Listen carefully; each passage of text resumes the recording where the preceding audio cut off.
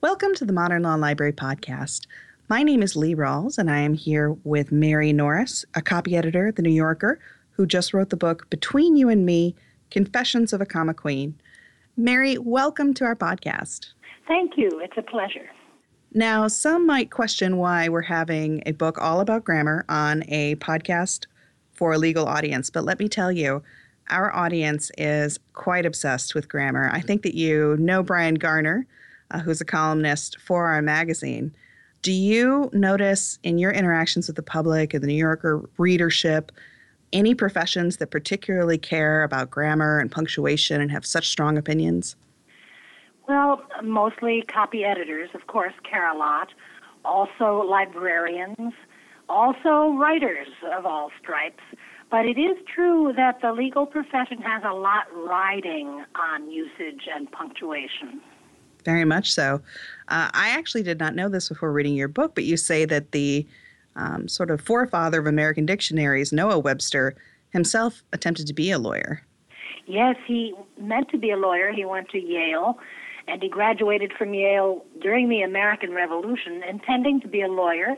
But he went back to West Hartford, and his father more or less cut him off. His father was all tapped out. He'd mortgaged his farm to pay for Noah to go to Yale in the first place. So Noah Webster went to work as a school teacher.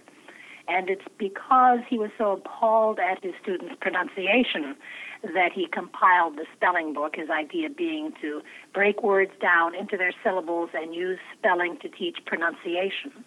Now, you make a confession in this book that was also true of me as a child, which is that you would read a word and think, oh, well, I know how to pronounce that and use it in sentences, and then discover later, oh, no, that's not the correct pronunciation. Well, that's one of the things I actually discovered through reading the very first spelling book that Noah Webster put out. I've been mispronouncing words all my life, and some people correct me, some more gently than others. But I was amazed that this book from the 18th century taught me to pronounce a lot of words I'd never pronounced properly before. For instance, there's the word, I'll spell it first, Chimera, which I always pronounced chimera, and it means a kind of frightening vision. But it's actually a word from the Greek, and that CH at the beginning is a hard CH, and the word is pronounced chimera. That's one I did know, but one that I used with confidence for approximately 2 years between the ages of 11 and 13 was macabre, but I pronounced it macrobay, which isn't even supported in the text. Well, I wonder what that would mean, some form of string knot that you would think. Scare people with? So can you tell me why you decided to write this book? I find it very kind of humanizing. A lot of people think of grammar as a very dry thing, but in the lives of those of us who do a lot of copy editing, it's not always that way. Can you tell me what really inspired you to write this book at this time and to start that series of videos on the New Yorker site that we will link to for any of our listeners who want to see them later? Well, I had always been a writer, and ever since I started working, ever since I was a child, I was trying to write. And once I moved to New York, I wanted to be published, and I thought I would be published. I hoped I would be published at The New Yorker, and I got a job on the editorial staff there. I had some success with talk stories, but I never moved on to write a longer piece or either fiction or nonfiction for the magazine. And I always had a writing project on the side, travel writing or fiction or a memoir. And I always had trouble getting these things published. So in the meantime, I was paying the rent by copy editing, and I moved to the level of copy editing at the New Yorker where you're working with writers and editors and fact checkers just before our piece goes to press. And I was starting to think that maybe this was it, that I was only ever going to be a copy editor and I was not going to make the leap to writer. And this was in the spring of 2012, and two young women who worked for the magazine's website came to my door and told me that somebody had written a piece for the New York Times making fun of New Yorker commas. And they asked, would I write a piece about commas in our defense? So I didn't really feel that commas was my great subject, or that the comma was my great subject to get my verbs and my nouns agreeing. But I thought I should do it in the spirit of the team, and because there was no one else who was going to do it.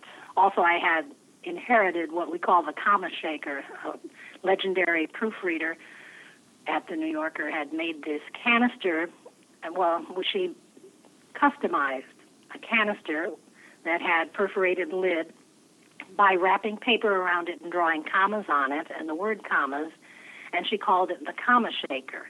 She herself would have agreed with this fellow, Ben Yagoda, who wrote the piece for the Times, saying that our commas were nutty because we put too many in. I will not go into detail about what sentences he was picking on, but I wrote a defense of nutty commas, and it went up online. It was posted on the New Yorker website, and it went viral. Up until then, I had not realized there was so much interest in the New Yorker's editorial process, but that's when I remembered, oh, that's right, we've always been famously snobbish about our style. It's none of anyone's business why we put two L's in traveled or use the diaresis, those two dots, some people call them umlauts, over, say, the second O in cooperate. Anyway, there was great interest in this. It led me to write other things for the blog, a piece on the diaresis, a piece on the use of profanity in the magazine. And also I started writing about pencils. Through my work, I still work in pencil on paper, and I've become a terrible pencil snob, so I started writing about pencils. And when there were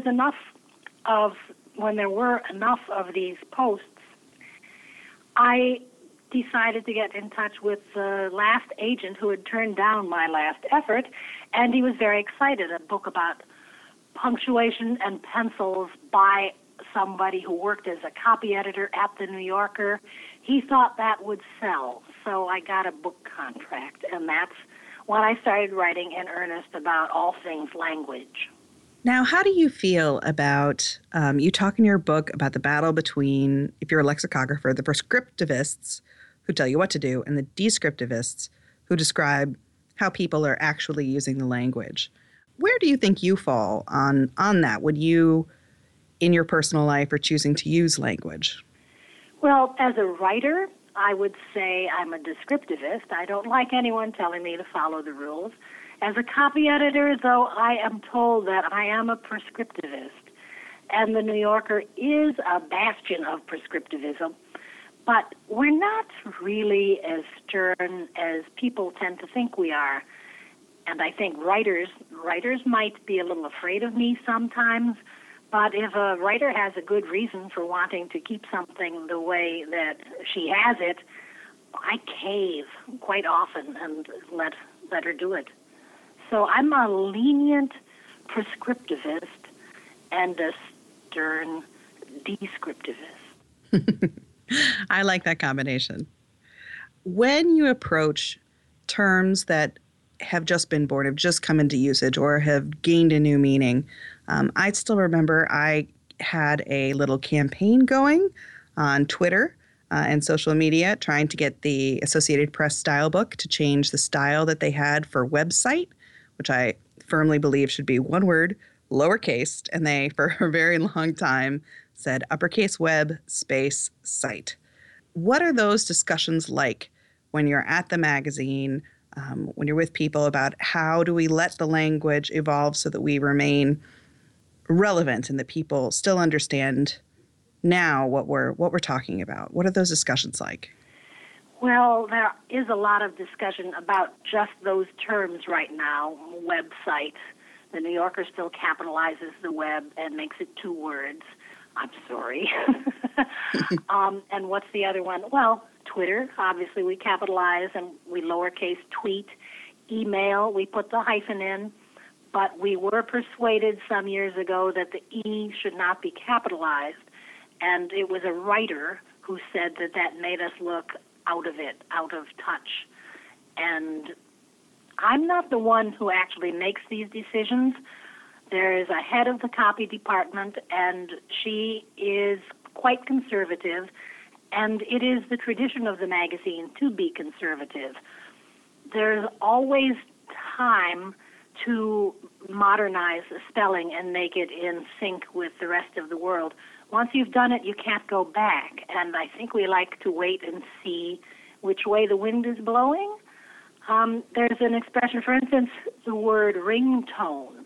That's not very old, right? I think maybe 10 or 15 years. And when I first saw it, it was written as two words. And then briefly, it had a hyphen, but that solidified into a single word pretty quickly. And I was all for that.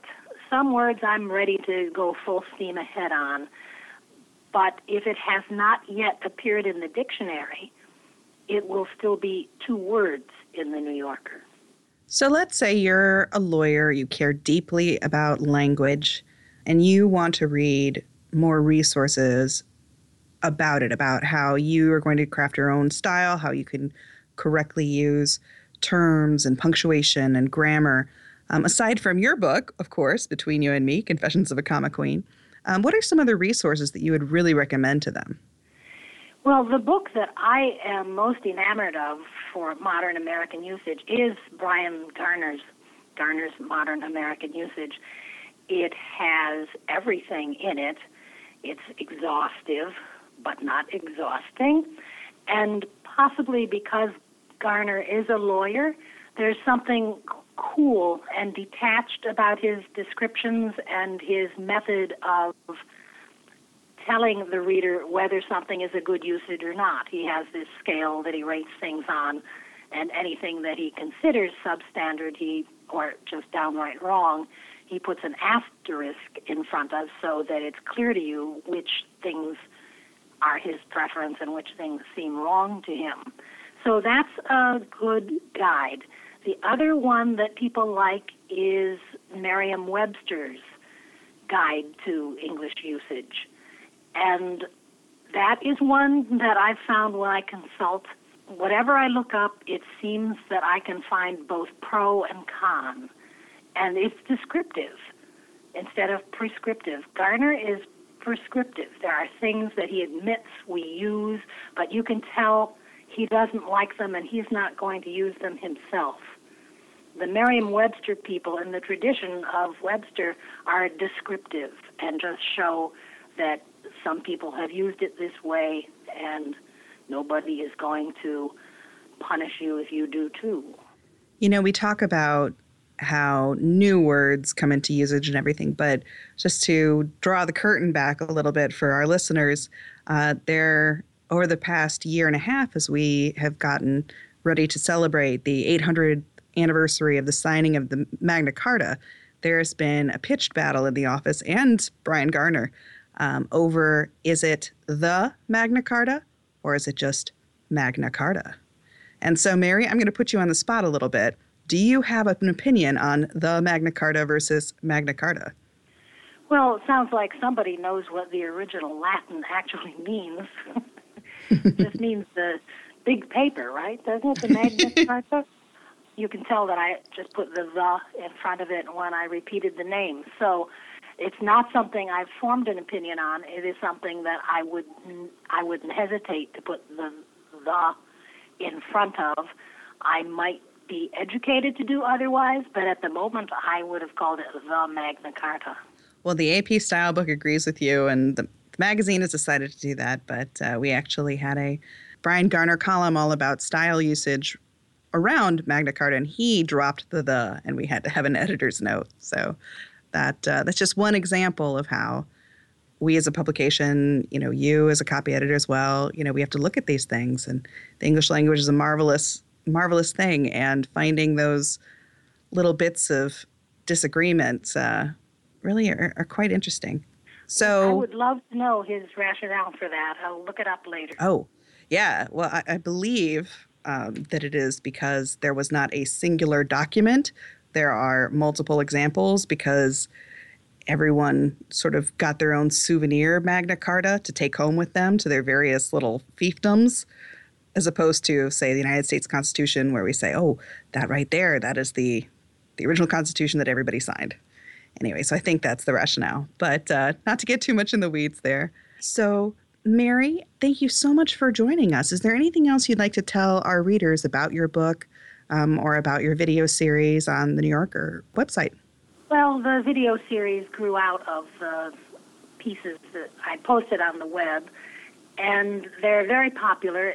I actually don't enjoy making them because I can write. I don't know why they thought I would also be good on video. But anything that will help people maintain the standards of the language, I'm willing to do it. So I've gone along with it. Well, Mary, thank you so much for joining us. And thank you to our listeners for joining us for this episode of the Modern Law Library.